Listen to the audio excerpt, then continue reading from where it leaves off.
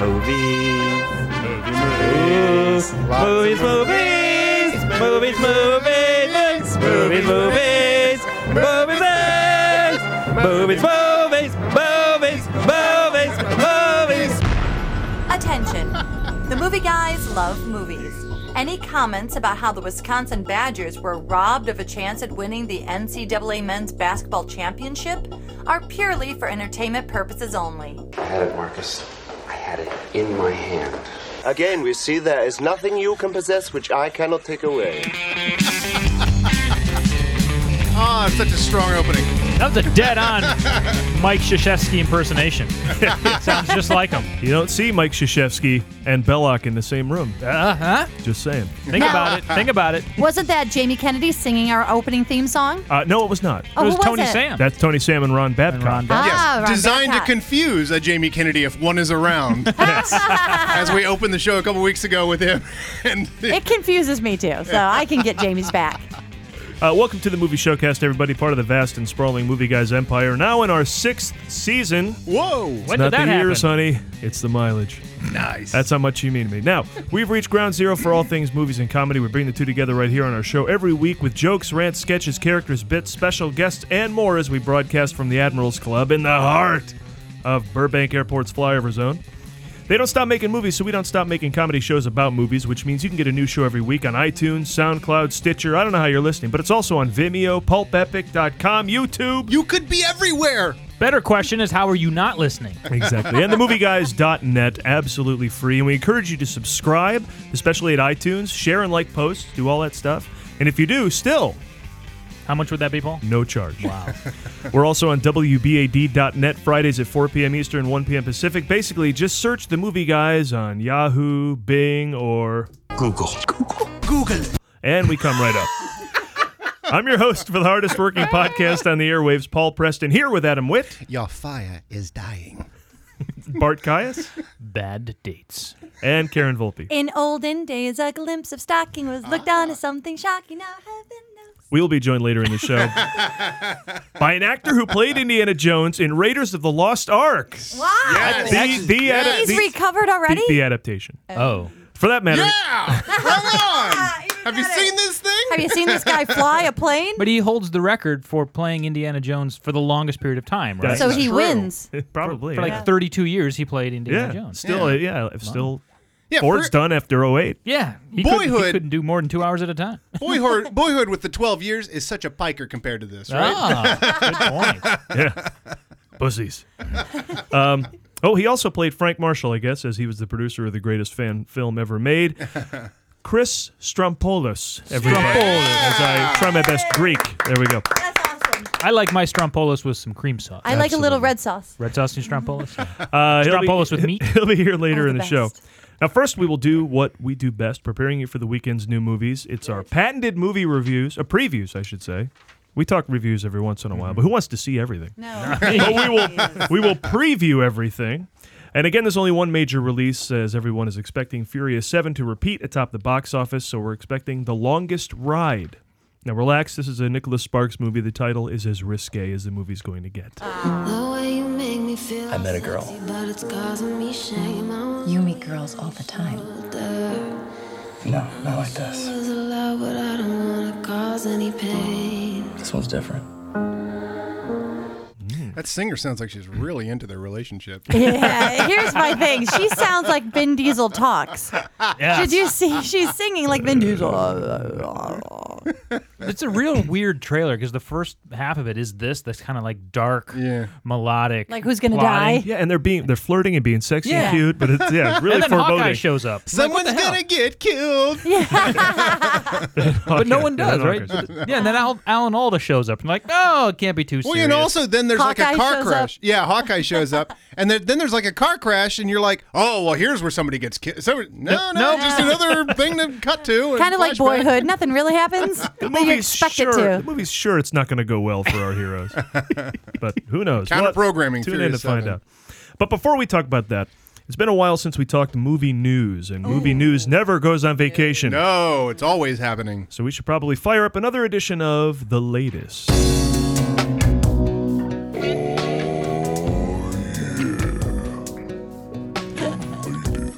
Okay, so what is shaking and baking in Hollywood? Let's roundtable it. First up, it has been reported that there will be no post-credit sequence in the Avengers Age of Ultron. Ridiculous. These superhero movies, on. they become famous for keeping fans through the end credits, teasing what's coming up in the franchise. But without a post-credit sequence in Ultron, what did they cut? What footage from the Marvel Universe will we not be privy to? Karen? Well, Paul, it's a shame we won't get to see that scene of the Avengers eating chalupas while pointing and laughing at Batman versus Superman's release date. Taco Bell tie-in. Interesting. Adam?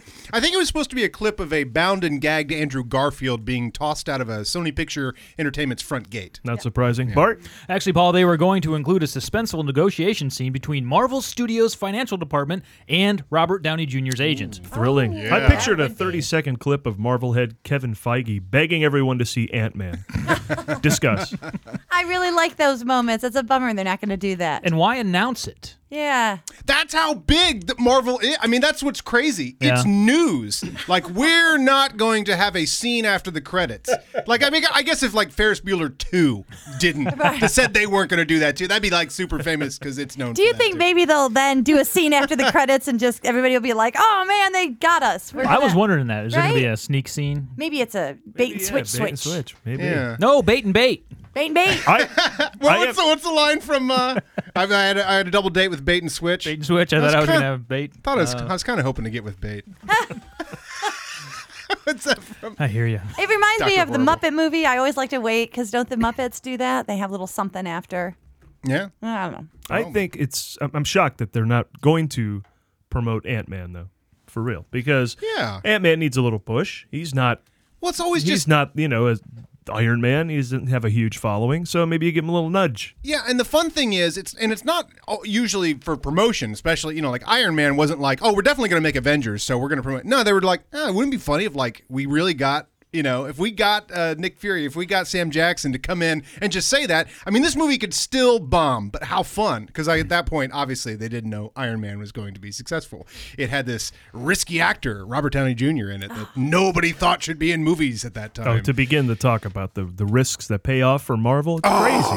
Which is why the director of The Breakup will kill Ant-Man and it'll be a huge success. What do you Director of The Breakup. What do you think that the little interstitial would have been, the little video? We just did that well, part, Karen. It could I be, know, well, but I mean, in seriously. real life, But seriously. you're such a dummy. But in real life, off script, Bart. Off I'm script, sorry. Bart, Yeah. come on. This is called improv. Non-jokey. And freeze. No, but in real life, like, what would it be? Yeah, Would it be but Ant-Man? see- Would it be Fury? What I would would it think be? it would be Ant-Man. If it were Ant-Man, it would be them explaining that there is such a thing as Ant-Man and what it is, and then they'd have to fill So me in. It would be a video of someone explaining to me what Ant-Man is. Because So, I've never Karen. heard of this guy. So, I don't know Hi, who this I'm is. Kevin Feige. You may have Hello. heard Marvel talk about a character named the Pym family. Here's See? I need all here's what's this. funny. I think I do need that. But here's the other interesting thing about their post-credit sequences or scenes. It's like at the end of first of all, every Marvel movie so far has ended with everyone leaving, explaining to their friends who Thanos was, what the hammer was. Like that post discussion is constantly like a couple comic book fans, and then all their friends are going, "Okay, well Thanos was this guy." Quicksilver and Scarlet Witch. Yeah, right? Quicksilver and Scarlet Witch. I mean, that's even a pretty forced one. It's like, come on, just give me a forced one. Well, here's something Make something interesting shrink tiny. from someone like me who loves Iron Man because of Robert Downey Jr. and is Yeah. very new to this universe but appreciates it. I got to tell you, it's always interesting when the movie gets over and we wait, and then Nick Fury with an N, right? He'll Yeah. show up and everybody goes ape shit. Yeah. And when you're a virgin, you're like, what is happening? Yeah, why is that guy there? Well, I'm more like, why is everybody psyched? You know? And I feel bad because no other movies get that. Like that's a real treat. Oh, DC will be doing that. Well, of Yeah, you course. can They're doing it. count on it. Obviously, they've skipped the entire process of building a universe and they're just going right to Justice League because Me Too. Yeah. That movie should just be called Me Too. Yeah. Look at us. Me Too. With the two. With two. Sequel. Unless the whole Patent-pending. and last thought, Patent-pending. if the whole movie doesn't do this, I thought they'd at least tease Captain America: Civil War. But Right?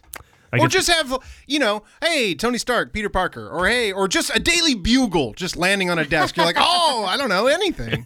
Parker. Paul, Dun, is, dun, dun. Off you is go. that a thing? Or are you making that up? I'm telling the actual facts about the Marvel Universe. No, the Captain America thing. Civil War, yeah. Shut up. Yeah.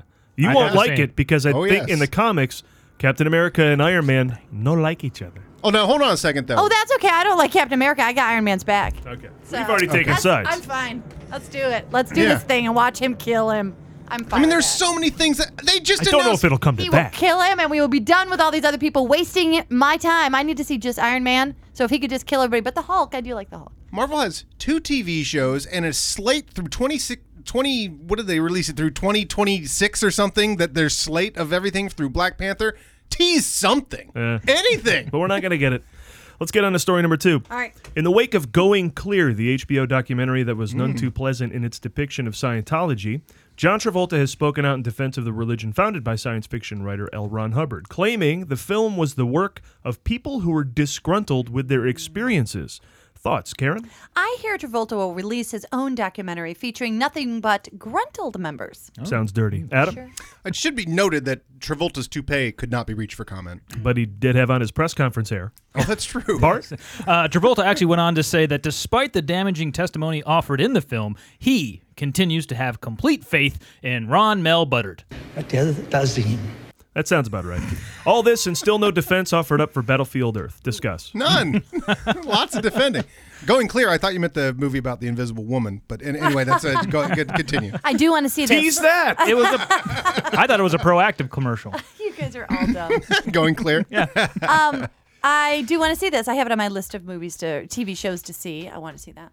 I have no idea how they're going I to love stuff like that. either respond, rebound, exist in the light of this. I don't know how any of them can show their face and go, we're not completely caught. Yep, Did you see it? No, but I do want to see it. It was on HBO, right? Yeah. I don't have that pay TV. Yeah. Well, I think HBO Go. I think you can buy that now as a standalone. I think can? it's coming Oh, okay. up. Yeah, yeah. Which is HBO Now, I think they call it. Yeah. Yeah, which is the best programming. Yeah, I don't have I've seen. HBO. I have HBO Go because a friend knows someone who has it. Yeah, well, that's that everybody little has it. Yeah, you get that little cable, and HBO says they don't care either. Yeah, They're there's like whatever. 40 or 50 parents somewhere who are paying for it. Nobody else is. This just in from Steve Schultz, writer and contributor to the Movie Guys. Okay. He just texted me something from the Hollywood Reporter. Has nothing to do with Clear and all that, but it's about okay. Ike Barinholtz. What? Yeah. Well, we so- are doing the latest, so this is very apropos. Oh, good. Karen. Well, So- Movie see, Guys bump. the Ike latest is happening Barinholtz. right now. He's being added to something squad, but it's taking forever. Oh, no. Squad. Suicide Squad. We know about this. Look Oh, how good. insider I am. Yes. Yes, tell us. Yes, I had a text conversation with Mr. Barinholtz the other day. I'm proud to say he still returns my texts. He has been added to the call for Suicide Squad, Warner Brothers all-star superhero action movie. Well, no wonder he texted you. You are the first person that needs to know that information. No, and this is the thing I texted him about. But this is ridiculous. Mr. Show is coming back. The very first, and that's how I got to know Ike, because we were both Mr. Show fans. So on Friday nights, go over to his place and watch Mr. Show. The very first screen cap sent out picture is John, his brother. It's Bob Odenkirk, David cool. Cross, and John Barinholtz. And I was like, I texted Ike, I'm like, holy shit, your brother is like on every screen cap of this thing. And then he writes back and he goes, you're a superhero fan, right? And I'm like, yes, exclamation point, 12. And he goes, yeah, I just had a fight with Captain Boomerang. That's great. That's very So exciting. exciting. I don't know who he plays, but Well, I meant to show you this, and I will after the show. The first cast photo has come out. Oh, yes? From a table read. And he's in there with Will Smith and Wow. everybody. So, that fucking guy, man. That's pretty kick-ass. Love it. friend of the show, we love him. Friend of the show. Keep returning my texts like he listens. Oh, wait a minute. We've gone off topic here because I'm I do sorry. want to find out. You know what, Bart? This reminds me. We should fire up another segment of.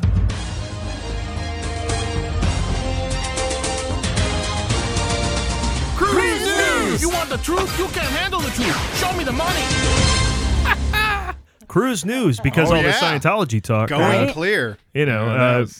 With this documentary coming out, I mean, how do you think this will affect Tom Cruise? Quite literally, everyone was looking at me. Karen and Adam both leaned in as, explain yourself now. Tell us. I think one of two things is going to tough. happen. It's tough. I think the more likely thing that's going to happen is that none of this will stick to Tom.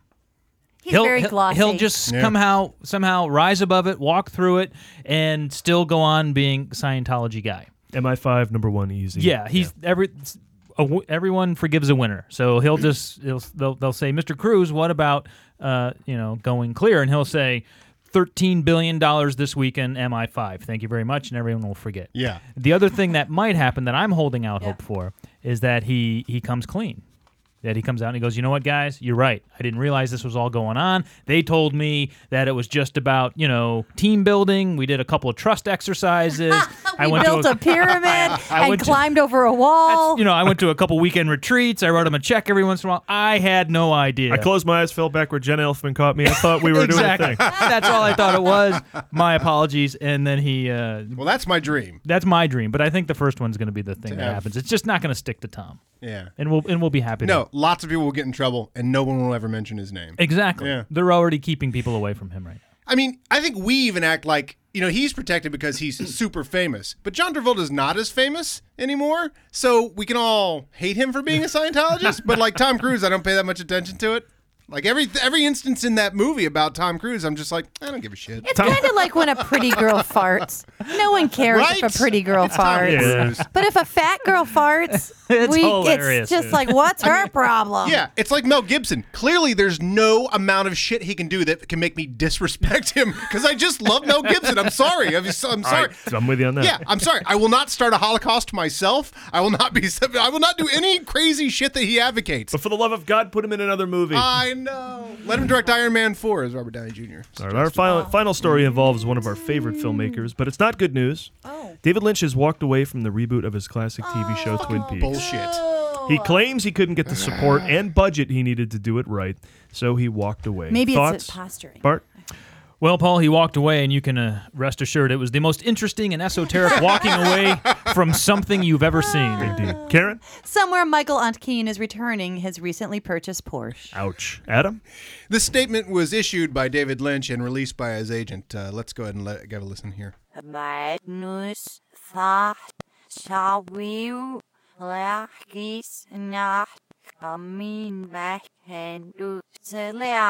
is on point. Discuss. That gum. That's the first I've heard of that. So why That's did he walk away? disappointing.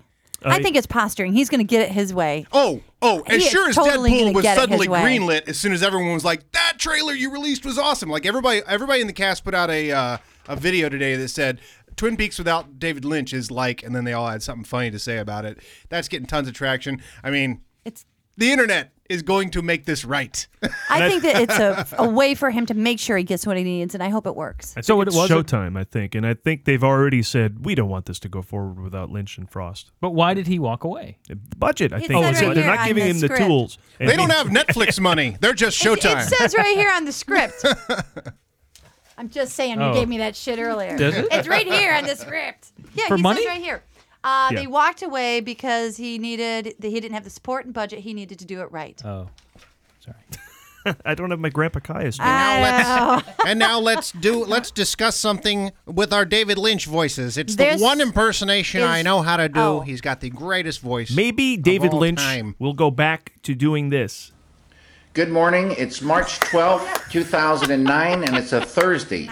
Here in LA, mostly blue skies, some white clouds floating by, muted golden sunshine, very still, 52 degrees Fahrenheit, 11 Celsius.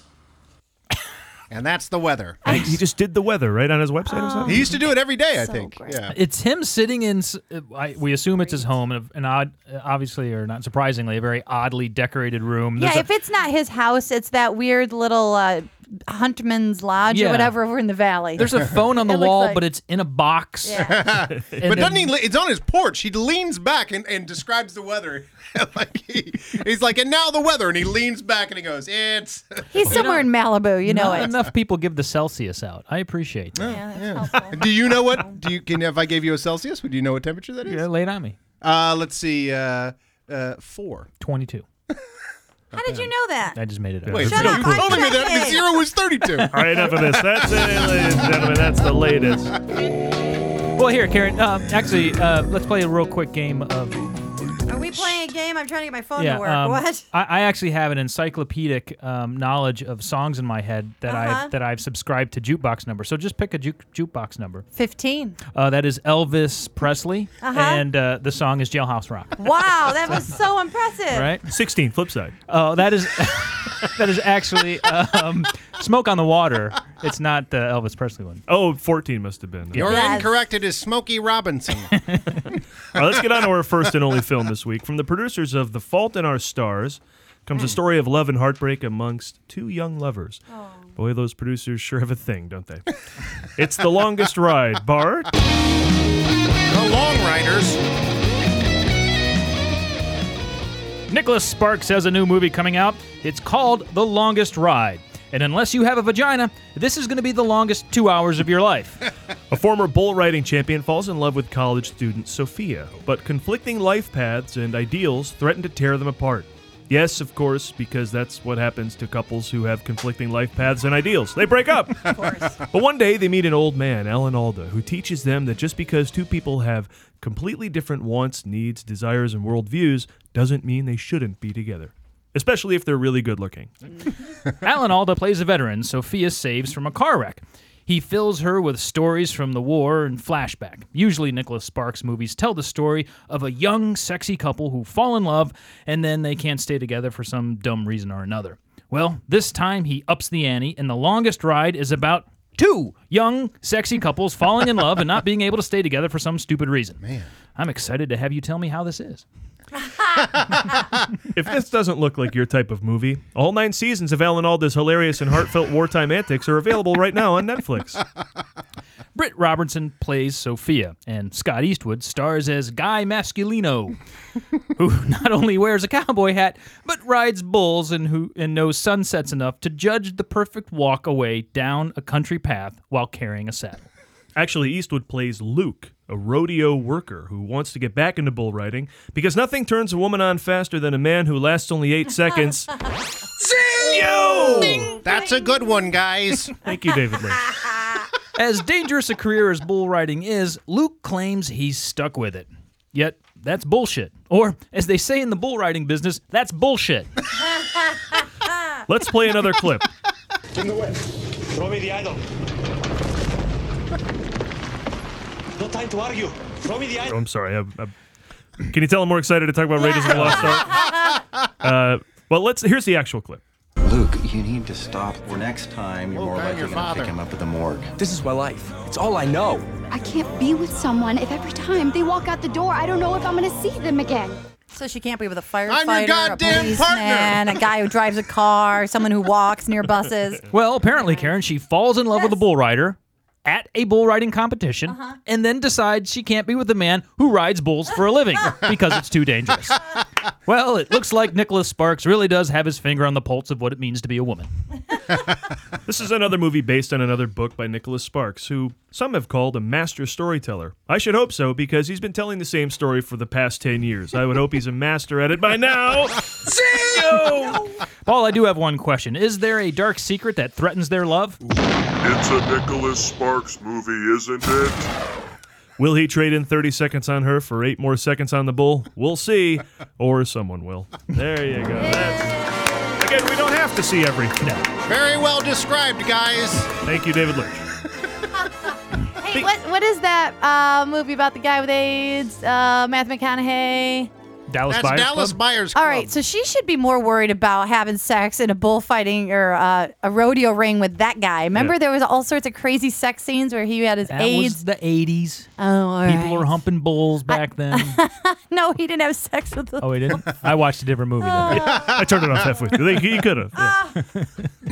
I do think that when I watched the preview for this, I immediately remember Deborah Winger riding a bull, and that Nice. was friggin' hot. What movie was that? I never forget that. Urban Cowboy. Urban Urban Cowboy. Cowboy. That's right. Well, there is a similar scene, or maybe I haven't seen Urban Cowboy or to remember that scene, but there's a scene where Sophia, Is on gets like a little practice bull, and he's yeah. tugging at the ropes and she's undulating. If you can go to YouTube and watch what Bart Lee shit just did, that's amazing. I was undulating. I will say though, the first half of this trailer really got me intrigued with the dark tone and the setup, but then it just turns into old people crabbing about love or something. I don't know. It is an odd trailer. Crabbing's such a great verb.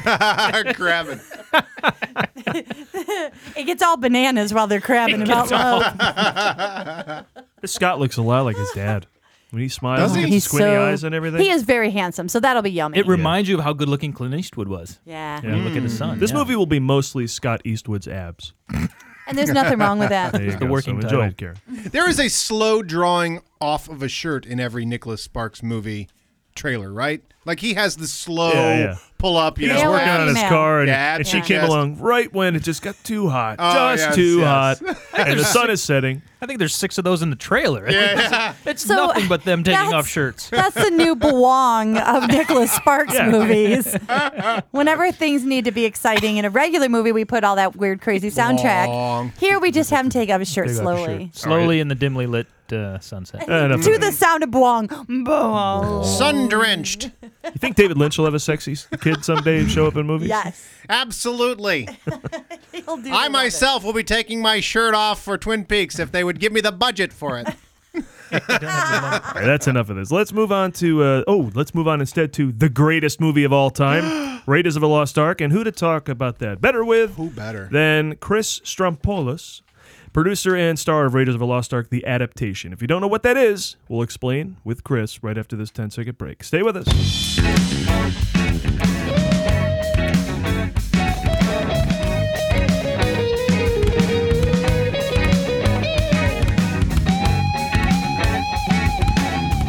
That, of course, the musical stylings of Sweet Ass Cream Corn. Was that what I was going to ask? Karen's What brothers is that, band. man? That's Bob Volpe on drums, really rocking the bass pedal. Wow. Has he got 2 bass drums? Yes, Oh, of course. Yeah. Why? Because he can. And that's my brother Don Volpe on guitar solo there. But it is guest time here in the Admirals Club, and there's a lot going on with our guest. In 1981, Raiders of the Lost Ark was released, as we all know, and our guest, along with his friend Eric Zala, Zayla. As in Vuvu. Yeah, set out to make a shot-by-shot remake of the legendary action film. They finished in 1989, only they never shot the famous fight sequence at the plane after Indy and Marion escape from the Well of Souls. Cut to 2014. The plane sequence is now complete, and the true remake of Raiders of the Lost Ark is in the can. This has launched a behind-the-scenes book called Raiders, the Story of the Greatest Fan Film Ever Made, which is also now a documentary. Again, a lot going on. And here is one of the self-titled Raiders guys behind it all, Chris Strompolos, everybody. Thank you. Strompolos. So I got to go Italian on that because the Greek ain't cutting it for me. I got a Strompolos, Or right? Stromboli. I get that too. Yeah, when I played Elwood Blues up at the Universal Theme Park. Hey, Elroy! It's like you're not even...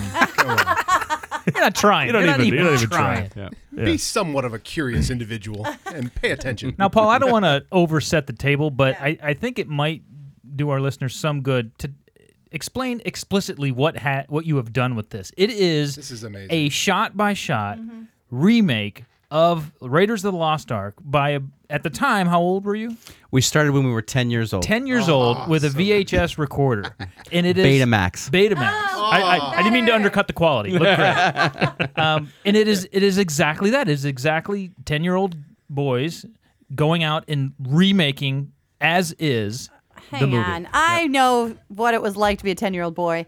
And You can hardly tell. You can hardly tell. And I gotta say that when I first started watching the movie, I was expecting it to have a bigger cute factor. Like instead of having a car, we have our wagon.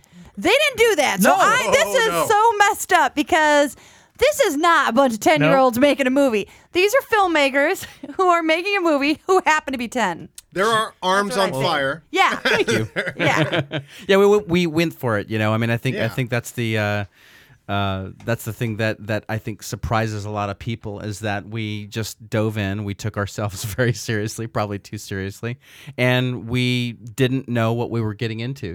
We had no idea that we were tackling this, $26 million Spielberg epic. I mean, we thought it would be easier. We thought it would be. Always will. I love the Seems like it. naivete of a child. That movie looked pretty easy to make. Here's another thing. I had parents, like most of us, and they wouldn't even know how to start to help me to do this. So they would be like, I don't know, go film outside. Whatever you're doing, don't do it in the house. Don't do it in here. You must have had parents who had some knowledge. There must have been help somewhere, right? Well, not really. I mean, my mom she was a journalist and worked for the local TV station. Eric's mom didn't know anything about filmmaking. Jason's mom was a photographer. Oh, okay. But we were all raised by single mothers, and so go single moms. Yeah, go single moms. Cool. Mom power. Indeed. And so, obviously, initially when I had the idea and I told my folks, hey, I want to remake Raiders. I mean, I think like any parent, they're gonna pat their child on the head and say, "Oh, That's that's nice. sweet. That's great. That's go ahead."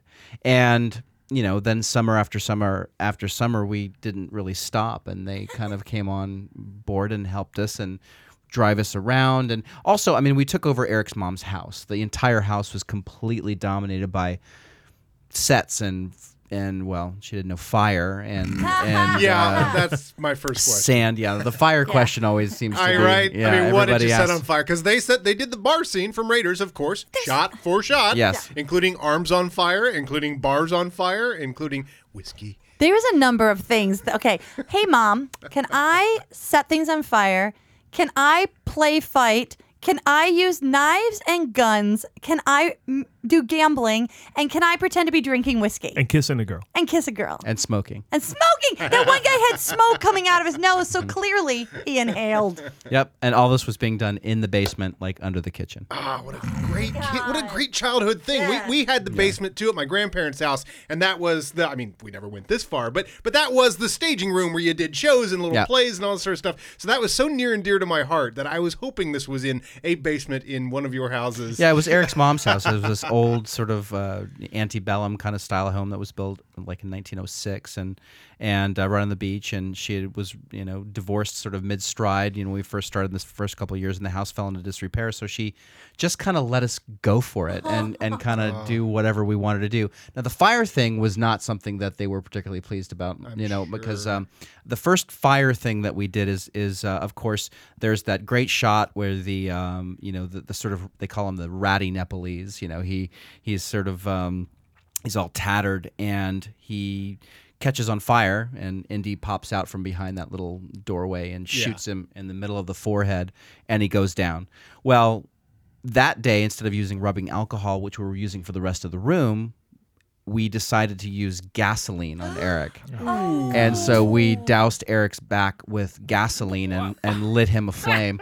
And so we couldn't get him out. And we had a fire extinguisher, and I eventually the plan was, okay, if we can't get him out, then take this blanket and cover him with the blanket and kind of go, and bat it out. Well, the person that was responsible for taking the blanket was patting the flames higher and higher and higher and higher and higher. Feeding it. And so that's why you always go with the union crew. What's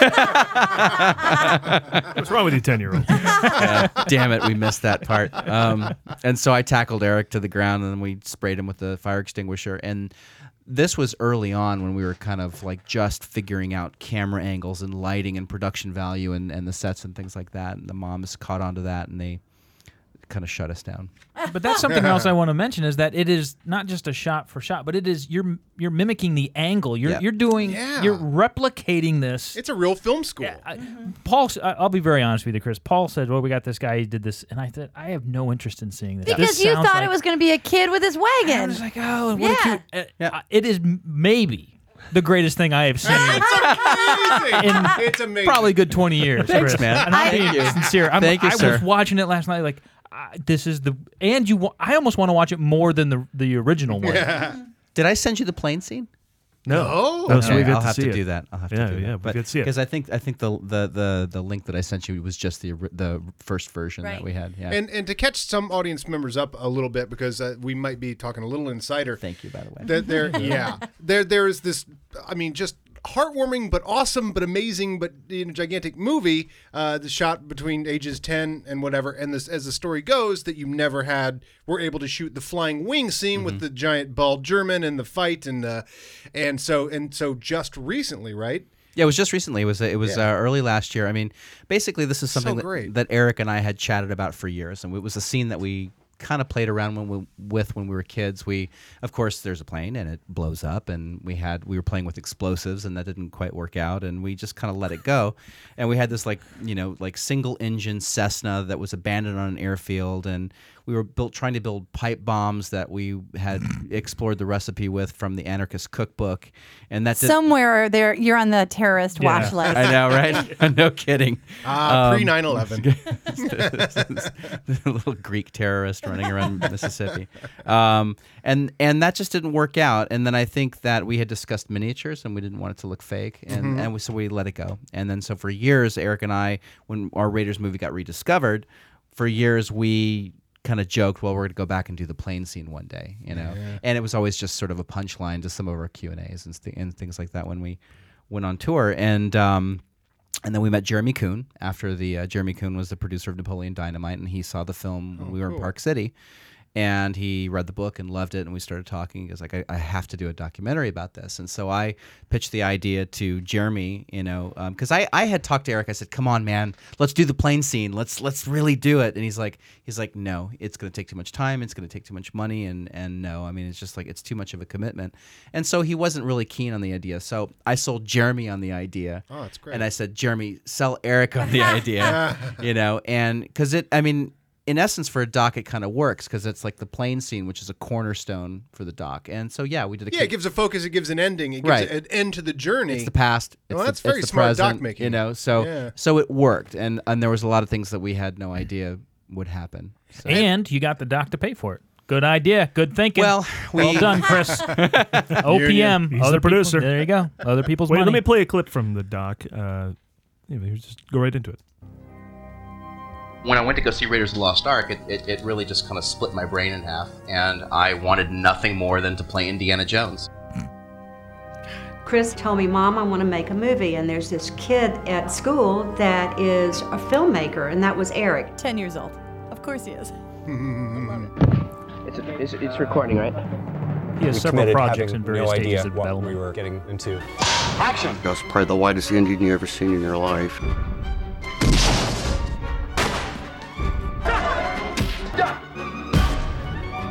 We lit that whole wall on fire. Action! Movie magic, folks. I gotta say that this movie has some of the best acting I've seen in a small budget film in a long time. There's so many great things in it. Yeah, that of course was a teaser from Raiders, and it has the same name as the book, right? The story of the greatest fan film ever made. Correct. Yeah. And I can see how Bart would even be a little suspect going, fan film. Do you think you started the whole thing? What's that? Do you feel like you started the whole thing? The genre? Films? Well, the whole fan film genre? Yeah. No, definitely not. I mean, it's. I think in terms of Indiana Jones fandom and that kind of immersion and the length of time that we spent on it, yes. I mean, we're sort of like, you know, we are unique in that regard. But you know, I've met people on the road who. I met this gentleman in Connecticut. He was 84 years old, and he handed me a DVD of some old film strips that he had transferred from the mid-30s of him and his brother remaking Tarzan in his backyard. And so, you know, and then there's people that have started to do studies on it. And so that fan kind of genre actually goes back to, like, you know, Tarzan, The Little Rascals, and things like that. I mean, fan filmmaking has become a lot more sophisticated, I think. They have the tools more available to them. Yeah. And the talent. And it's Miller time. Speaking of Little Rascals, I mean, there is Bart's right. You don't get this sort of like, oh, that's cute. They did their little thing. But it is the kids. And it is like, you know, I was that age and we didn't do anything like this. But of course, on the playground, you would pretend these things. So it's just so near and dear to my heart, and I think all of our heart, to see kids doing this. Especially, I loved the Jovitos, because as they run after Indiana Jones, it's totally the neighborhood kids. Yeah. They're just like, but they're all dressed like natives, you know. And they take it seriously. Yeah, but they got the long blonde floppy hair and everything. Like, it's just the neighborhood kids. You know, they got everyone together. I do appreciate your casting of the role of the chimpanzee. I loved the dog. I thought he was really a very good Snickers. actor. That was Snickers great. was a very good actor. Snickers was my dog. Yeah, we couldn't find a monkey in Mississippi, What? and so I had my dog, and I just went to Eric and I said, "Hey man, let's use Snick," and he was like, Well, he had a long So tail. great. "Yeah, that's kind of weird. Okay, yeah, let's try it." I just and it loved works. watching people walk around with a dog on their shoulder. Yeah. And that's one of the things. It works. As a gigantic Raiders fan, I think Paul probably watched it the same way I did, which was like repeatedly. Well, repeatedly, but also like, I wonder how they're going to deal with, and the monkey was one of those things, and as soon as it was a dog, I was like, oh, so cute. And then I was like, are they gonna have the dog do the Heil Hitler? And then they did, and it was just, it's like that. The whole movie's like that. It's like, how are they gonna do? Because I'm such a fan, I know all the beats. I was doing the same thing with how you're going to do the giant ball, and I still don't know how you did the giant ball. Yeah. That's quite a set. That's The amazing. opening- The boulder went through about 5 different manifestations. I mean, everything from, we had like a cable spool to, the first one that we did when we were really young, 10 and 11 years old, we were trying to build the boulder, and we went out into the swamp, and we hacked down all this bamboo and all this cardboard that we pulled out of dumpsters, and we had duct tape and gray spray paint. And I knew duct tape was coming into play. And we dragged it all back, and we built this massive, beautiful frame of bamboo and molded the cardboard around it, and we were spray painting it, and it was just big and awesome. And then as the sun was coming up, we realized that this big clunky kind of boulder was too big to get out of my bedroom.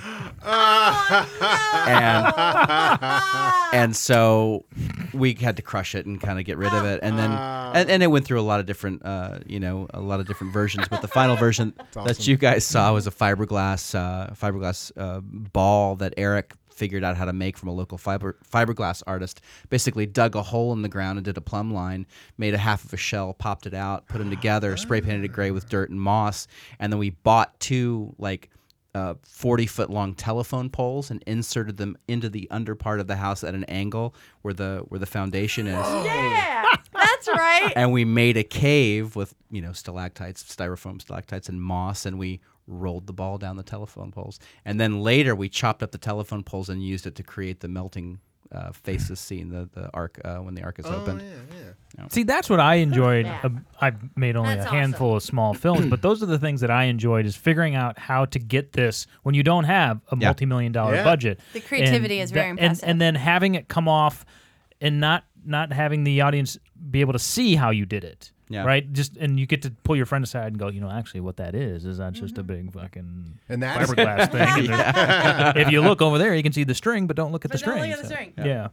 That's amazing. And my biggest question, though, you have to tell us the secret behind how did you get people to join you every weekend for 42 years or what it was. I mean, we can't get 6 people together on a show, let alone 60 a cast kids of dozens for the summer.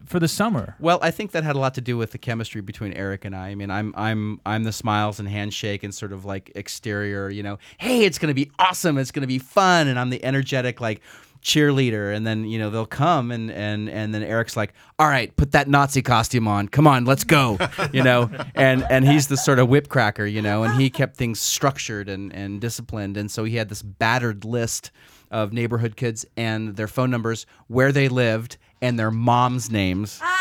And so moms want them to be doing something other than getting into trouble. So like a real producer. Brilliant. Yeah, and so Eric would call. I'd get them in, and Eric would sort of keep them there, and we'd call this battered list every summer, and okay, come on, come out. And some people would come, and a lot of people would not.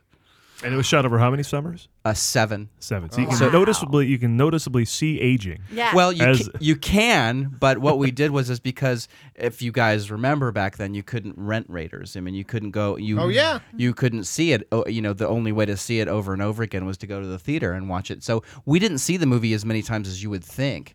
And so how did you do it shot for shot? I never even thought of that. Yeah. We actually worked from memory. Oh, I never even thought of that. For the first 3 years, we cobbled together fan magazines and copies of Fangoria and Starlog, and we bought the Cosden script and looked at the storyboards, and then I snuck a Radio Shack tape recorder straight to my chest into the theater to record audio. Sweet. I have done that at a Gloria Stefan concert. Radio Shack recorder. I did that in my pants. Yep. But I had this big winter coat on, so I got thrown out of the theater. Eric went back and got it, and so Eric, who wanted to be a cartoon artist, a comic book artist rather, he sat down and he looked at all this stuff and he hand drew 609 shots, and we used that as the shooting Bible. And then when the Laserdisc came out in '84, we watched it and realized we were pretty dead on. I would just like to tell the Academy, no one is doing this shit for Chariots of Fire. Okay? You screwed up. You screwed up. That's the one enduring legacy, and nobody knows what that song's from, I guarantee you. If you hum that to everybody and you ask what that was from. But you guys do. Yeah, we do. Yes. Well, we're movie guys. But if you went to everyone and went, dun, dun, dun, dun, dun, dun, everybody knows. Now, Eric Zala. Yep. I'm sorry I messed up his name earlier. Wait a second. But I have to take a pause. Yeah. Who won Best Score that year? I think Williams did. Okay. If we only had... Oh, sometimes we man. got a girl that sits over there and tells us when we screw If up. it's Jamie's Chariots smart. of Fire, He tells us. I'll look it up. then I am outraged. Wow, you might be right. I bet it beat John Williams. God damn We're that talking movie. 81 Oscars? 81 Oscars. Look that 81 up, Karen. Oscars soundtrack. Yeah. But you mentioned a third player. There was a third Raiders guy involved. Jason Lamb. Jason Lamb. I want to make sure I get his name Yeah, out as well. Jason's in Oakland. He did all the camera work and special effects for the movie. Now, when the final edit's put together, you're going to cut to your current age for the plane scene, then go back to being a kid again? Absolutely. Yeah. I heard this is part of the magic of it. When you watch is. the full cut, you exit the Well of the Souls. I can't tell what age you might be there, 12, 13 or something like that. Well, the shot, the way it is kind of currently, well, the way it's going to stay is that I'm in silhouette and I'm 14, I'm 15, Okay. and Marion, come on, and we go towards the light, and then the next shot is the famous hero stone coming out of the Well of Souls and dropping to the ground, and I emerge and I'm 43. That is awesome. You got like the homeless dude That is sitting there next to the yeah, okay. The beaten Arab, yeah. I mean, and you also had locations that weren't the house. Like whenever you were doing the stuff in the other crummy part of town, I can't remember what it was, with the monkey and everything. That was like, it looked like a city street. It was Gulfport, Mississippi. Huh. Yeah, and we Like really run down. that was guerrilla filmmaking. We just went and set up baskets and cloth and stuff like that, and we actually almost got arrested. Oh, fantastic. Yeah. Well, it wouldn't be a movie if you didn't. I would hope there was at least one close to arrest. Yeah. There was more than 3. I have a question about that. Good, because the documentary is probably going to show a lot more than can't just wait to how we see did the this and how we did it. It's probably got a little dirt, right? Oh, it's got a lot of dirt. So give me a couple of samples from that to whet the appetite for the doc. Of some dirt. In terms of dirt? Yeah. An arrest or anything else? Drug addiction, strippers. What? Went to jail. For real? For real. Wow. That's a hard-living 10-year-old. Who went to jail? Man. Yeah, it was a hard road. Yeah, yeah. So we cover all that in the because the spine of the story is this friendship between Eric and myself, right? Because it's like we're best friends and we go through this journey together, but we also grow up in Raiders and we become adults and move to LA and try to do the movie thing and realize that we have to support ourselves, and my life goes off in a different direction and Eric's life goes off in a different direction, but it's Raiders that brings us back together, and sort of like heals the friendship and also re-inspires us. So it's Raiders has been the almost like the other pillar of everything. It's Eric. And even more so than probably Jason. I mean, Jason's our dear friend, but Jason kind of fell out of everything when we were touring just because it was too stressful for him. Wow. And now touring around is how you show the film. Correct. It's not available anywhere else. No. I mean, it's more readily available now than it ever has been. Like I just sent you a link, and we had a partnership with VHX, and so I mean. And the Kickstarter campaign, and so that's allowed us to sort of circulate the movie a lot wider. But otherwise, for the last 12 years, we've been touring, and we simply go to film festivals and schools and museums and a lot of places that we use it as a fundraising tool. I was just going to say, there's a number of charities involved that you guys are helping out. Correct. With your screenings. Go ahead and list a few of them. Oh, we've raised money for Doctors Without Borders. I mean, when we were in Portland, we had 3 screenings at the Hollywood Theater, 3 nights in a row, 750-person theater. We sold it out. They work with a charity where they have these sort of kids who are underprivileged to be part of this workshop, this film workshop, that was totally broke. And so we raised enough money to completely fund the program and take these like 16 or 18 kids and put them through the whole program. Things like that. We do things like that. So, we've raised money for film education. We've raised money for cancer research. We've raised money for the AIDS Foundation. We've raised money for just, schools and restoration of little historical things, and I mean across the board, it's really what the hosting organization that brings us in to work with chooses to do. Yeah, because the list on your website is 30 plus. We've worked charities there. So we've worked with a lot of and charities that also sort of splinter off and do multiple things. Much like Indiana Jones, you're a hero. Well, you've taken that to heart. Hey, in a town that rewards shallowness, it's got to feel pretty good to It get out does there and feel do good. something meaningful, right? I mean, Paul, it is called show business. And to that end, I have a question. Okay, sure. Yes. Well, no, because when I see things like this, and I don't know if classifying it as an independent film is fair, but having dabbled in that world, one of the things that people of your ilk run into are issues of clearance and copyright and fair Absolutely. use and all that. And one of the things I noticed is that you use the score. So have you run into obstacles? Have you gotten cease and desist letters? Have you had any sort of backlash? Because you're using copyrighted material. The script is copyrighted. The music is obviously scored. So how does that work out for you? For the reason we've been able to navigate it as such are the very reasons that I just mentioned. Okay, I was wondering. So from the very beginning, so yes, it's a feel-good thing. Yes, we've given a lot back, and yes, it's got a very, very positive component to it. But knowing all those things, we kind of vowed from the beginning to build in this charitable component to mitigate a lot of those things. But do they just leave you alone? Or you go, hey, I'm doing it for a good cause, and they say, well, since you're not making any money off of it, have at it? Which we haven't. Okay. You know? Have you been able to parlay it into any sort of ability to get work in the industry or become a filmmaker? Well, he mentioned the strip club. Right. I'm still doing that. Yeah, good, excellent. Yeah. Performing. I mean, there is no question that the people that made that movie have potential and have ability.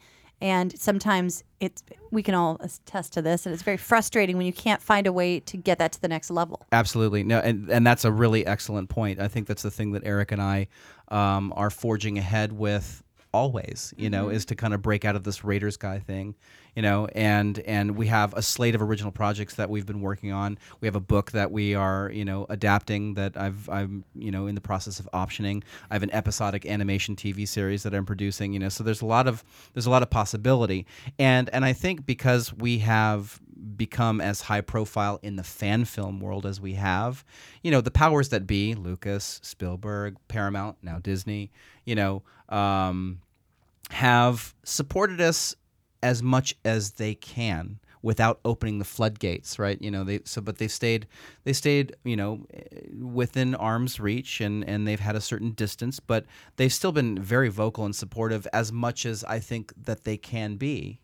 Spielberg, along the lines our sort of journey, has been incredibly supportive. He called us up and he met with us and brought us to his office. That's and we cool. talked to him and met him, and his quote is on the back of our book, and he looked at our Kickstarter campaign and had us made some changes, but that's great. But right? Yeah. But he said, more jail. Right. But and everyone knows in their heart that you just wish that they would throw you that first opportunity or that bone. Well, you have to go out and prove yourself, no matter. Yeah. No matter what level. I think we were talking about this before the show. It's like no matter what level that you're at, you've got your new project that is close to your heart under your arm, and you have to go do the Dog and Pony show and convince people to give you money. It's still the same thing. Well, what have you done? Well, I remade Raiders of the Lost Ark. When I was 10. Okay. What did you do when you were 10? That's cool, No big but deal. I think this room, the generation that's in this room, has kind of fallen, and I'm not making excuses, but kind of fallen victim to a technology curve that existed. Because if you had done this in the 70s, you'd be a working filmmaker right now, because they would have said, holy shit, this guy knows how to make a movie. But because it happens kind of over the course of the late 80s, early 90s, where technology started catching up, what happened was, in my opinion, is that the mechanics of making a movie became less and less mysterious to the rest of the world, and now it's about content. Because we can find anybody that can put the pieces together. But I think had you done this in the early 70s, you're like, holy shit, how'd this guy make a movie? Nobody knows. It was such a mysterious thing. Yeah, here, do that again. With film stock and everything? Exactly. Yeah, do that totally. do that again, because we don't know how this gets done. We just know there's a guy's named director, and they do it. Go do it. Yeah. But now anybody with a phone can make a movie. So. Right. Yeah. But I think there are still fundamentals in hand, right? Everybody knows Raiders, sure, but as filmmakers, you still have to tell a good story. You still have to get people in front of a camera to play certain parts. Your friend still has to call people's moms and get that cast together. Right. That is a bitch. It's just a new person to call those moms. Yeah. and new technology. Just because your laptop comes bundled with editing software and a camera and whatever, doesn't necessarily mean it corresponds directly to something that's watchable. Mm-hmm. But look at the cinema school you guys had. I thought back to, I remember you used to tell stories in like film school about the Eisenstein generation or whatever, and that they would take pictures and they would put these pictures together to create montage, and it was just like all this type of practice, emulating other things. And so just watching you guys do the shot for shot for shot, the fact is like, and I was a huge Raiders fan as a kid, and Paul was, but I never like sat there and analyzed shot to shot to shot.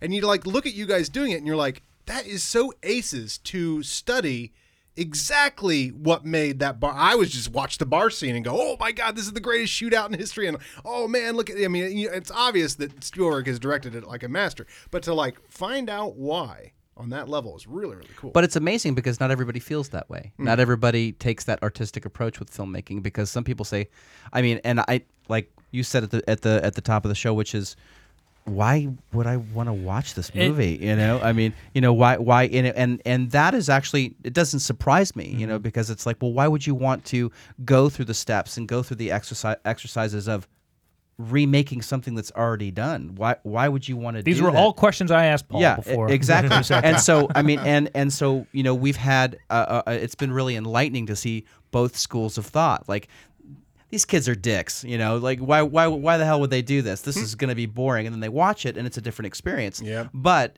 you learn your craft through emulation, or you learn your craft through, fire and innovation. Burning. Setting your friends on fire. You innovate. Yeah. You come up with something original. So I get both sides. It's just that we fall into the category where we're like, hey, these are our heroes and I want to be Indiana Jones and I'm a kid and I'm just going to try to copy this. Here's something that it kind of goes to the same idea, is that musicians get a pass on this very concept, because a musician can learn their craft by taking Dark Side of the Moon. They can learn how to play Dark Side of the Moon, then they play it for their friends, and everybody goes, that was the best Dark Side of the Moon I've ever heard, and you are awesome. And comedians can't do that, and neither can filmmakers, because if Paul goes to school and does Bill Cosby's jokes, people are like, that's lame. You can't do his comedy routine. I've said, well, they'd have me arrested too. Yeah. But I've always said, you can't drugged and then arrested. Why can't we rewrite a book? Yeah. Exactly. You can't rewrite a book, and you can't obviously do a movie shot for shot without being not given the same little bit of leeway like you do when someone does a song. And when you're learning your craft, because I come from a music background, that's how I learned. You go and say, I want to sing like Barbra Streisand. So you listen to her sing, you emulate it the best you can, and you come up with your own style in the process, because you are not her.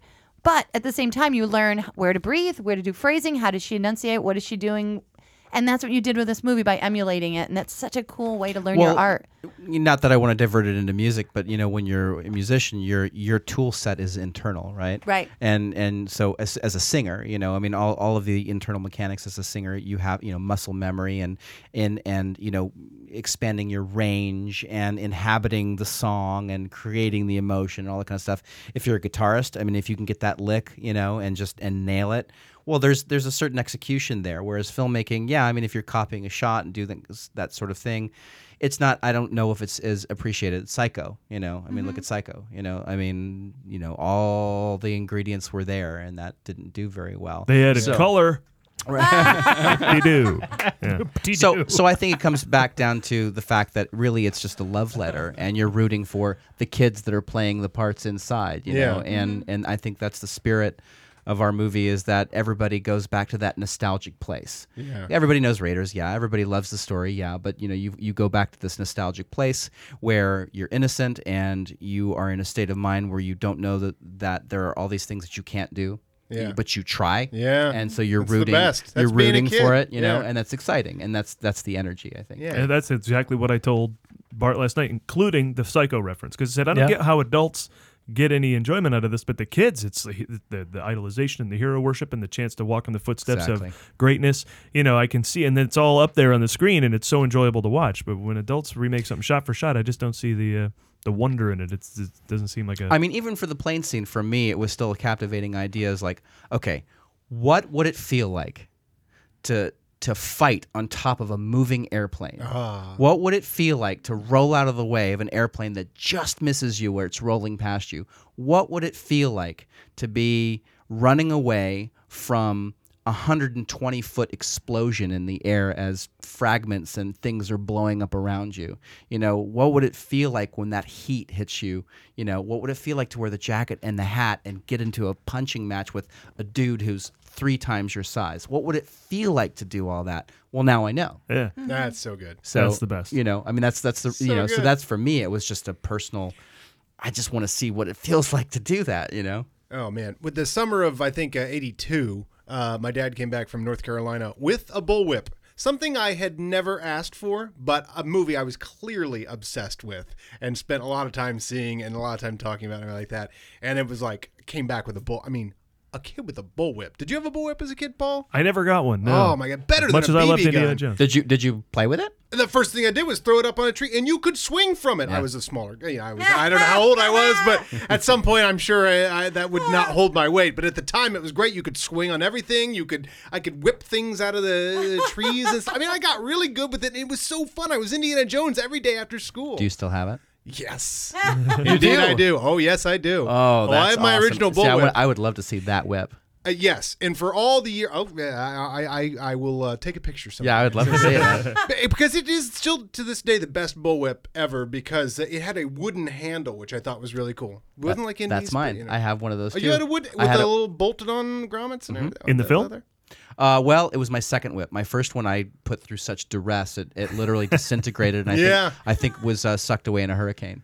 And then I had my second whip that I used for the remaining like 3 or 4 years. How great of was that it? style? How great was it the first time you learned to crack that sucker? Oh man! How great was the first time you swung from a tree with it? Sure. Is that the first thing you did? You ran out to the yard and tried to swing from a tree, my first right? bullwhip was one that I made myself out of a broomstick and a large rope and more duct tape. Duct tape can do anything. That is industrious. And then you just paint it whatever color you need. Yeah. It's perfect. Let me just ask you a couple more things. First of all, what is it about? Like, I love Raiders of the Lost Ark, and I could go on forever. What is it for you that it's the greatest? Well, and I, as a kid, I was just attracted to the character of Indiana Jones, and I think that coming off of Star Wars, Han Solo was my character. I mean, that was what that Star Wars was it for me.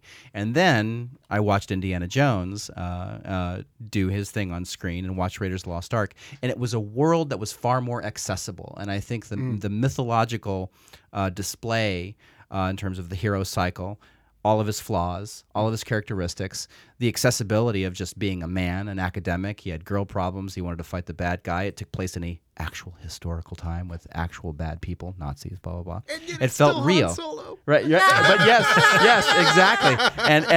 And then combined with the undeniable charisma of Harrison Ford. I mean, he's very watchable. So it's like, the documentary explores this a little bit. Why, and I think for a lot of boys, at least for me, growing up around that time, I was raised by a single mom, and I had different male figures in my life, a stepfather, and my dad was still sort of around, but not, in a divorce situation. So, I mean, for me, if I wanted to psychoanalyze it a little bit more, what was it about Indiana Jones that attracted me so much is that I didn't know what it meant to be a male. I didn't know what it meant to be a guy. And what a great example. Yeah, That's greatest. That is the guy to emulate. And so why not try to inhabit the skin of this fucking awesome hero, that changes, that just blew my mind. Why not try to be that, to see what it feels like to be this person that I have no idea, like, how did this man get to be this way, And because I don't really have a masculine, person to sort of emulate. You don't have a Scott Eastwood. Right? Well, I think Actually, it was a can I take my shirt off? We prefer it. Oh. Okay. It was a very good choice, and Slowly. I actually I think you kind of dodged a bullet there because this was what 1980 what. 1981. And Richard Simmons was just getting hot at that time, so You picked the right So you one. picked the right guy to emulate. I did consider it. Yeah, Yes. well, he Oh. was very He popular. was very popular. And your first And time fit. seeing it was? In June, I saw it when it opened in June of '81, June or July of '81, with my dad, who fell asleep. Oh, that's telling. Very telling. Because Right there. it was funny because my dad, I always remember it, never liked Harrison Ford. He thought Harrison Ford's a horrible actor. He always told me that. I'm like, but You're fired, this Dad. is so exactly. Dad, I'm replacing you with Harrison Ford. He's like, but he's such a horrible actor. I'm like, it's so cool though, I'll have the And last so- laugh in my father figure. So yeah, that's when I saw it. I think I saw it in Chicago. I went right home after I saw it, and I started talking to my brother. I'm like, oh my God. And then the boulder comes down. It's right. It's just only 5 minutes in, and already it's like a whole movie in a minute. I just like, crazy. I mean, what about you guys? I mean, what was it? I mean, you guys are obviously hardcore Raiders fans. What is it that got under your skin? Well, I think we were just talking about this before the show. The reason it's better than its sequels, I think it holds up. So for me, well, I've said this a number of times. It's shot in the 80s, but takes place in the 30s, so it never ages. It never gets like other 80s movies where they're kind of stuck in the 80s. It's timeless, right? And it's just one of those movies that it hits on all cylinders. I mean, from a filmmaking standpoint, you just look at what's wrong about this. Dated special effects, maybe a little. Stunts are amazing. The lead character is the greatest lead character of all time. The direction is damn near flawless. You know, the sets and the stunts and the places they went to shoot Crystal Skull to you know, it was practical. Are sweeping you away. Like your film, it had practical sets. Yeah, that's and another I can appreciate thing that. Your film is better than the Crystal Skull. Yeah, wow, it is better movie making. It absolutely is. I have no problem saying that. There was this sense at the time, and I didn't know how to analyze things like a screenplay necessarily, although obviously it was sparking my curiosity. Like, because I remember asking my parents, like, how do these happen? Like Star Wars and Raiders, like, how does that happen? Yeah. You know, and they try their best to describe, like, what is a Spielberg into Lucas? Because I'm like, what is happening to me? But you know, Raiders, and I heard someone describe Raiders as a seamless movie. The transition to the next thing, the reason to go to the next thing, obviously it's got a giant thing that they're going after, but each little step along the way and each complication along the way leads into it without someone monologuing that we've got to go do this. You know? mean Sigourney Weaver doesn't show up and tell us a plot point? But think about it. I mean, you take the structure that is Raiders, and you bring it up to date, and you apply it to any sort of modern action film. I mean, that structure is used in a lot of different movies now. But I mean, Raiders, it still works, but a lot of the things that were used in Raiders won't work now, and they would be just lambasted about it. I mean, basically, after the cave scene, you go to the college scenes, and you have the sort of cute academic setup of Indy's academic world and what he's going after and his relationship with Brody. But then it goes to the bureaucrat scene where the whole rest of the movie is described. Yeah. All the exposition, you've got 12 to 14 minutes of exposition telling you exactly what's going to happen down to the last frame. Yeah. And it works, and it still works, And now if you had that level of exposition in any movie, it'd be like, this is a joke. This is a big rule that's something broken. needs to explode. Yeah, somebody needs to stop talking and things need to explode and someone needs to get hit in the nuts with something. I don't mind that so much. It happened in Jurassic Park. Well, here's how we make dinosaurs. Well, we like that, though. We're the generation that can handle exposition. Yeah, that's still 20 years old. Yeah. Enjoy the rest of the movie, folks. They realize what that's saying. Like, here's what's going to happen. Enjoy the rest of it because it's all fun from here on out. I know. So normally we ask every guest what their favorite movie of all time is. What could it be? It's Raiders. It's actually not Raiders. Really? It's Ghostbusters, right? Well, hit us. And the reason, and I'll give some explanation for that. And I have a really sick of it. I have a really lame follow up. I went back to it's Star Wars, right? Raiders, I love Raiders, but because I've been so overlapped with Raiders for 34 years. It's kind of gone beyond my favorite movie. I mean, I still love it. It's still a part of me, but it's not worth discussing anymore, right? Well, I've said this about some of my favorite movies. I'm like, it's so my favorite. That's not. I think I expressed this to you, beforehand, but like literally, I start to have like anxiety attacks when I start to think about like what my favorite movie is because my brain splinters. I like become like autistic, and I'm like, I don't that know. explains Adam. Don't worry about it. It's like.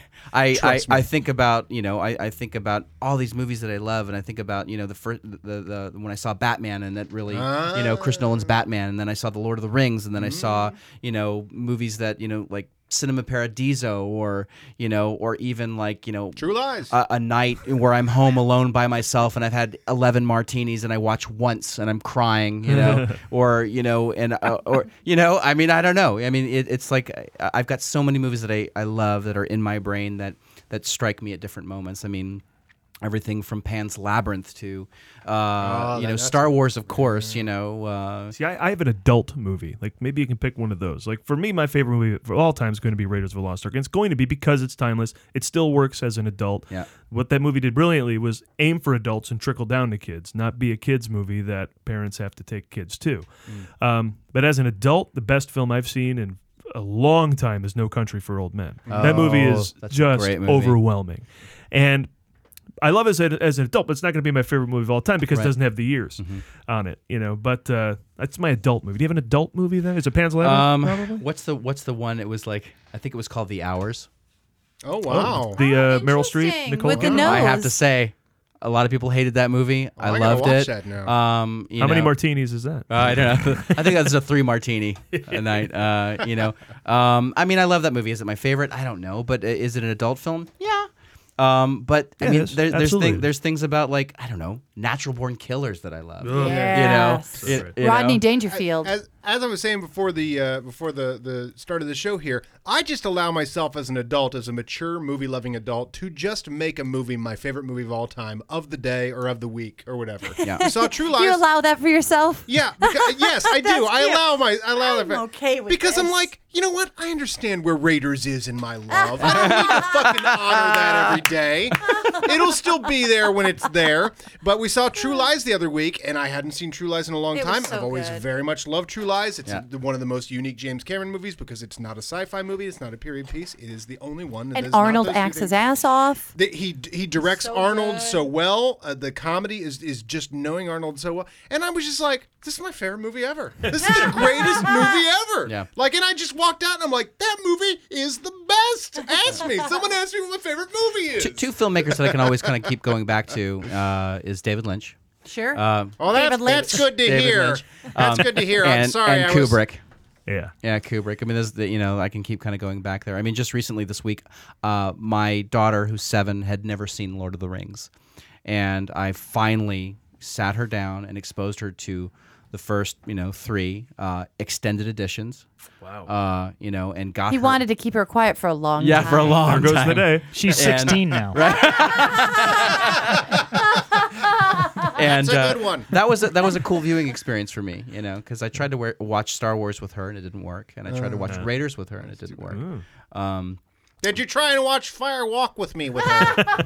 But Lord of the Rings was awesome. Well, Chris, you're very lucky because you're here on a night where we're introducing a brand new segment. Paul doesn't even know. Yeah. It's called "What is your favorite Tom Cruise movie?"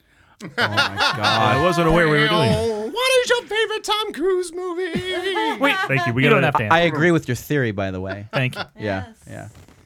Oh, that he's gonna walk away. Oh, he's gonna slip right off. Slide right off him. Oh, I see. He's not walking away. No, I but he's won't even untouched. No, knock he it. stays in. He's Tom It's Cruise. not gonna touch him. My favorite is Cocktail. What do you think? Favorite Tom Cruise movie? Is this a valid Yeah, question? why not? Yeah. Oh my God! Right? It's so hard to pick. Right 'cause after they're all he the says best. he hates lists. No. I loved him in it was in Magnolia. Was it he? in Yes. Magnolia? Yeah, that was probably great. Magnolia. Okay. Yeah. That's a good favorite adult And what movie. is your favorite Bill Murray movie? Oh Jesus! New segments abound. I'm just curious now.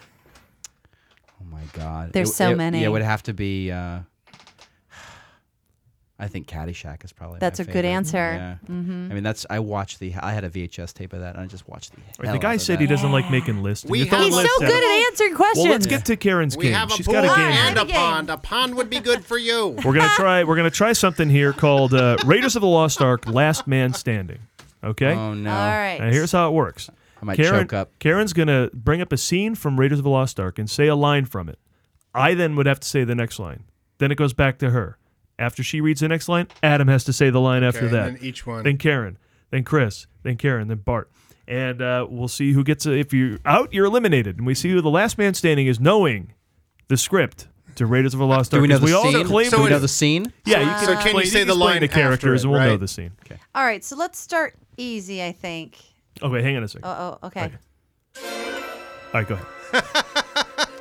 Okay, so we're gonna start with I know the next line. This He's is laughing. I already when they got a point. open the Well of Souls and they're peering down into it. And Sala, I'll say Sala's line.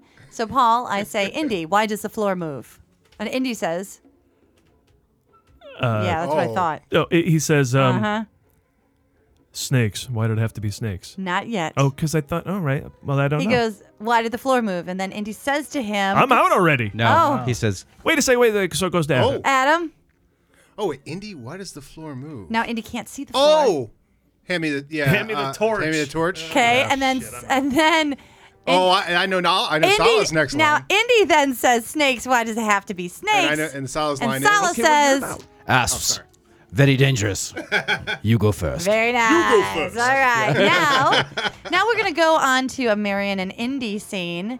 And I don't know exactly where they are when this happened because Paul didn't tell me to tell you that. Sorry. But Marion, she says, hey, what happened? You don't look very happy. And Indiana says, show me the money. no, that's Bart, you're Tom out. Cruise. me, or- I think we should go back to Chris. Is this on the Fools. ship? Bureaucratic fools. That's right. And then that's perfect. And then Marion says, what did they say? And then Indy would say, Adam. Oh. They don't know what they've got there. That's good. Okay.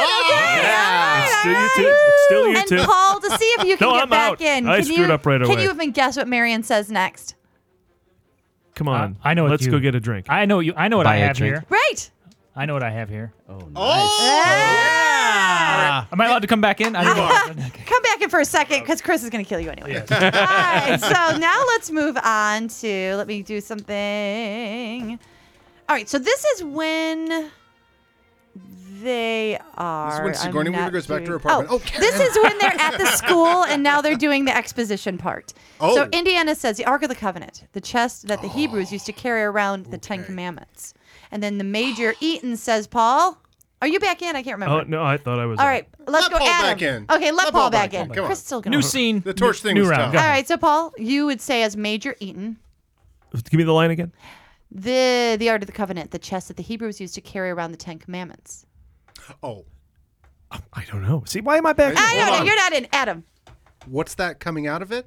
No, not yet. Damn. Go ahead, Chris. I lied to The her Ten early. Commandments? You mean the Ten Commandments? Yeah, he even yes, accentuated the If you believe in that kind of That's stuff. our winner. Forget it. That's our winner. All right. Chris is our winner. Damn, We can't top him. The actual Nailed Ten it. Commandments. Fire. I got, God. I got the utility lines in that one.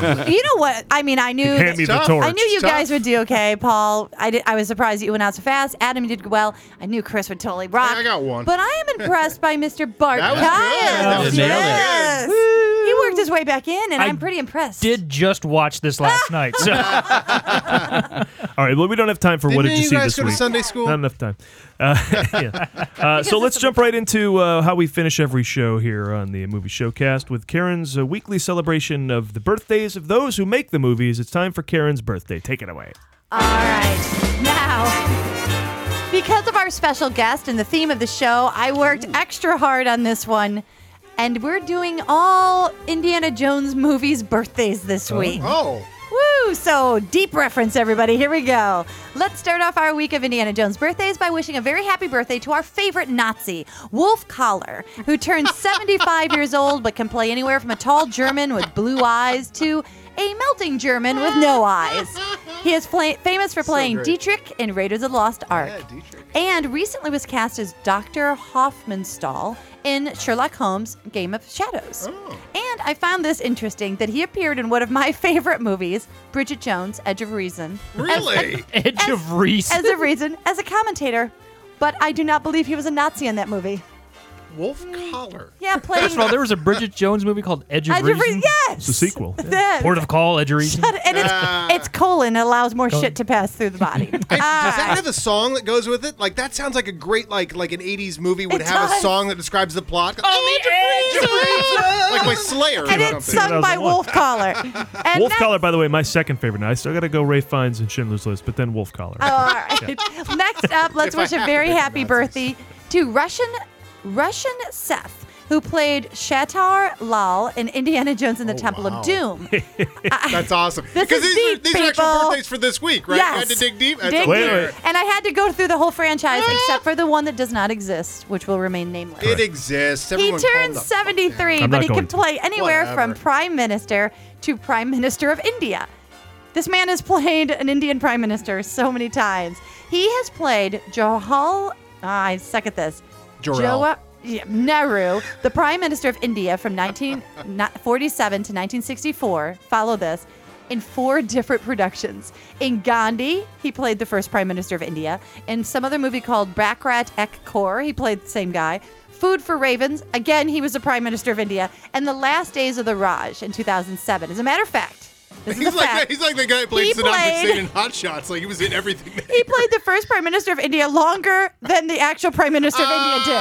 That's amazing. The Indian-born British actor said he is not interested in performing in any Bollywood movies, however, because in Bollywood, the actor would not know his dialogue when they begin shooting for the day, and the bigger the star he is, the less possibility he is of having learnt his dialogue at all. I just can't do that. Good for him. Well, you, sir, are no Sanjay Dutt. I never heard anyone talk shit about Bollywood, and he seems to not put up with any of that. Yeah, he was the Prime Minister of Pankot Palace who greeted it. Pankot Palace. He worked for the Maharaja. Yes. Seemed nice. Oh, yeah. He wasn't, was though. He was thuggy. All right, and Thuggy. lastly, We'll go to Pankot Palace. let's keep our deep reference list going by wishing a very happy birthday to Julian Glover, who turns 80 but can play anywhere from a bad guy to a full-on villain. His talent for accents and cold expressions made him an ideal choice for playing refined villains. Now, can you name the other Harrison Ford starring film in which Julian played a bad guy? Oh, I know. I recuse myself. Do you have anybody new? I know. Witness. Do you know? The No, he was an Amish bad Wasn't guy. he an Amish thug? No, Paul, do you know? The Empire Strikes Back. Yes, he played General Veers, who was an Imperial military officer under the command of Darth Vader. He commanded an AT-AT, I believe. Also in a Bond film, I think. I think he was a Yes, Bond. my next question. Do you know the Bond film he was in? Oh, nice. He Hold on. played Christasis.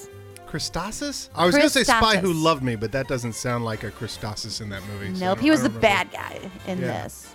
Do you have any Octopus? guess? He was the bad Nope. guy? The bad guy. He played the main villain in, and his Moonraker. character's name was Christasis. Moonraker was my guess too. Moonraker? And for your eyes only. That would have been my next. Eyes only. Sheena Only Easton. for you. Only for you, Karen. Thank you, David. Where you see what no one else can see.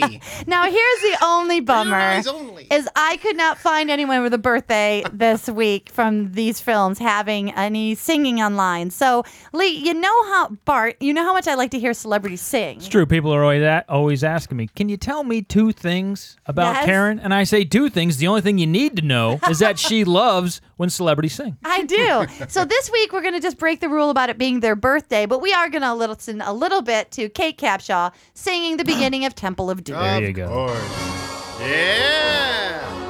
Are they still married? I don't Yes, they are. Good job I like the translating it. I think thought it's that's cool. so cool. Yeah. And while her character sucked, the concept of him The director. hooking up with the showgirl. Zing! Wing! Bing! Ding! Ding! Anything goes in that casting session.